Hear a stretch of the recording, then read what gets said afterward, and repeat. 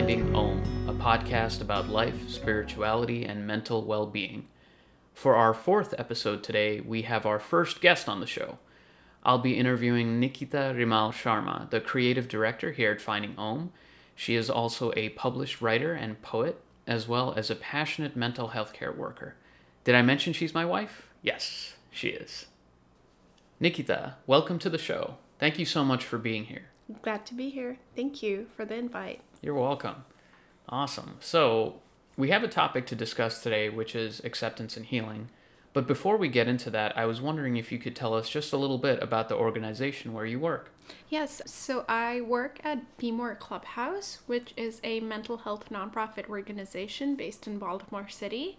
We work with adults living with the effects of mental illness, and we are a membership-based volunteer organization, which means anyone who joins as a clubhouse, they do so by choice, and they join as a member, which means they're a part of the team involved in running the clubhouse. Our daily work is to follow a structured work order day to run different units and tasks in the clubhouse like we run a usual office. And we do that by building relationships with each other, working as a team, and then focusing on what we can offer and what our strengths are.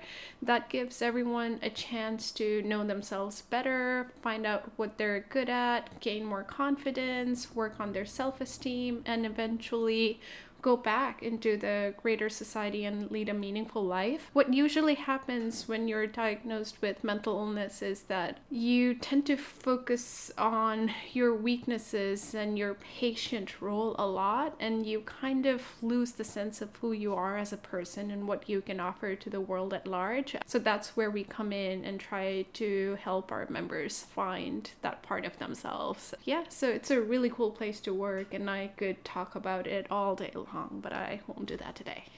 That's really interesting. I really like that team approach that you guys do. And it's really a very important organization, I think, in terms of filling a gap in mental health care where it comes to recovery and reintegration into society. And let's talk about that. What's your role in the organization? What do you do every day? So as a staff member, as per our clubhouse model, I play a generalist role, which means I take part in the work order day and the different activities that goes into it in different ways and forms. On a day-to-day basis, I am based mostly in our membership unit, which focuses more on admin tasks, database, scheduling tours and orientations for prospective members, so on and so forth. But I also work with members on these tasks, get a chance to know them better, and try to help out with their goals such as employment, education, etc. That really is a comprehensive approach. I feel like you guys cover a lot of different aspects of the members' lives, which is great. I wanted to ask you about what you guys at the clubhouse did during the heights of the pandemic. I mean, before the vaccines were even close to being out.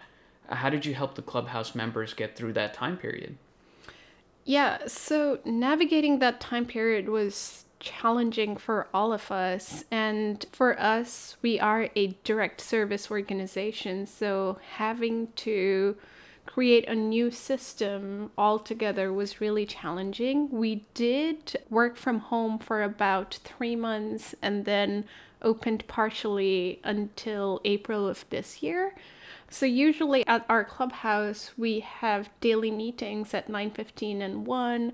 We changed that to a conference call meeting every day at the same time.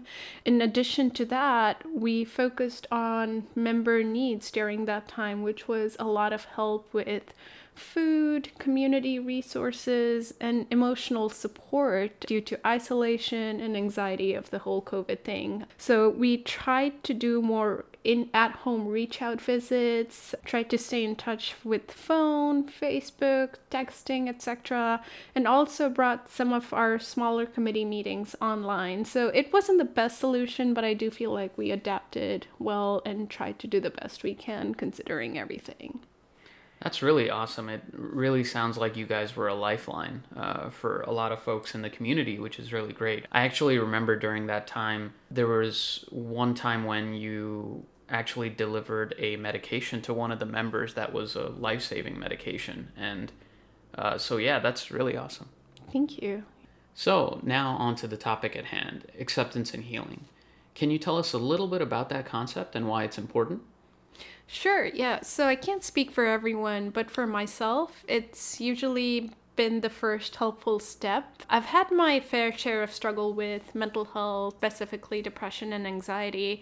And when I am going through a low time in my life, usually the first step I think is to push through, to keep going, try to get that off of my mind. But that never helps me. I just feel like I either don't feel better or get worse. So just giving myself the time to slow down and see what I'm feeling, where I'm at, lets me feel more free. And the problem doesn't go away at this step, but I feel like it's the most authentic step I can take to be able to cope with it or to get out of it.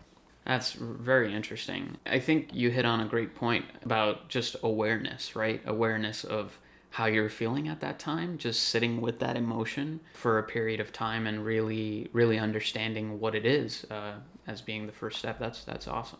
So, how do you think we can get better at acceptance after awareness? So, yeah, like I said, we are usually more focused on rushing or thinking about the next step. That's, I feel like, how our brain is wired to at this moment. So, kind of taking the opposite approach, which is slowing down, letting ourselves just sit with our breath and our feelings, and then feel the depth of emotions, whether it's elation or just sadness or anger. And we can do that in our daily lives. We don't have to set aside an hour to like sit and be like, oh, this is the time I'll feel my emotions. We can also do that while doing our chores, like washing dishes or doing the laundry, going for a walk, going for a run. So we can incorporate trying to be mindful of our feelings in our daily lives. Oh, that's beautiful. Mindfulness aspect is really, really amazing. Have you seen acceptance and healing at work in the clubhouse setting? Yes, so I can't think of it from a member's perspective, but for my own work, I do utilize that a lot. But generally speaking, like sometimes days at the clubhouse can get really busy and hectic, and there are a lot of things going on, and I feel overwhelmed and anxious. But my first instinct is to set those feelings aside and do everything by myself. And things don't usually go well that way. But if I slow down, acknowledge how I'm feeling, and share it with members and staff, they usually step up and we get it done all together. And I feel like that's how the clubhouse should work anyway, on a day-to-day basis, finding genuine needs and working together to accomplish a goal. So I find myself being more effective in my job when I am aware. And of course, I'm not perfect, but this is something I'm working on, and it seems to help. Oh, yeah, absolutely. I feel the same way. I try to use the same principle in my day job, and I try to remember I can only do one thing at a time, and just handle it one task at a time. And at least that's how I can make my tasks a little bit more bite-sized and feel less overwhelmed. So one of the main roadblocks I've seen in folks when it comes to acceptance is the lens in which they view the world. So sometimes we look at life through the lens of pain and suffering we've had in the past. In other words, we let our own past experiences color our emotions now. How do you think we can get past this mental roadblock? That's a really good question. And yes, we all hold baggage of emotions and experience, and that makes navigating our current circumstances in life really hard. But I think this is where our personal responsibility and healing comes in. So by accepting our past and our current circumstances, we do need to work on letting go, forgiving ourselves and others. And I have had to rescript my childhood and my life in so many ways. There were a lot of circumstances and people in my childhood that were less than ideal. And I could spend the rest of my life blaming them for all that they did to me and letting that affect my life. But I could also rescript it to saying, yes, those were things that I had to go to. And no, they were not easy and still are not easy to deal with. But if I hold on to that negativity, it'll take over my present life, and I don't deserve to live the rest of my life in that way. Now, that's amazing. I feel like that's the key right there, what you mentioned. And I find the concept of rescripting the life story so interesting. Like you said, sometimes we look back on life events very negatively. Of course, especially when the life events were particularly challenging. But we can actually challenge ourselves to look back on events in a more positive light, focusing on what good came out of those struggles and what we learned from those experiences. For me, just like, the example you mentioned, it's helped me with things I've been through before. For instance, in the past, I would look back on my time as a child, moving from Nepal to the United States, sort of feeling torn between two cultures and not fitting in. And I'd look at this time sort of negatively. But later, I learned to look at events in a different light, and I was able to learn to take the positives from each culture and take them with me. So I can speak a language other than English. I learned what it was like being in two different education systems, things like that.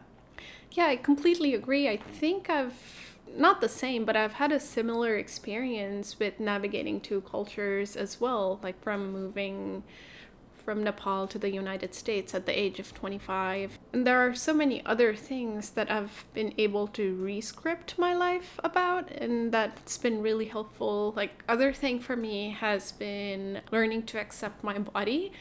So I've always been conscious of my flabby arms, think that my shoulders are too wide, so on and so forth. But just rescripting it to being more grateful for all the things that my body can do has been really helpful. And I will say, I have been talking about accepting and changing lives and rescripting. And when I share about my experiences, I do want to share that I acknowledge my privileges. I do have access to a lot of resources, a very supportive system of friends and family, and other circumstances that make it easier for me to navigate different resources and work on it. And not everybody gets the chance or the opportunity to do so. So I understand that, and I think that's why it's important for all of us to be kind to one another. Oh, awesome. Yeah. I think I need to do some of that acceptance for my flabby stomach as well.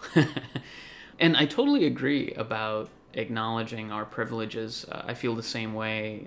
I have access to a lot of resources, and it really, gives me the time and energy to work on things like acceptance, which not everybody has that time and energy and resources. So that's a really great point.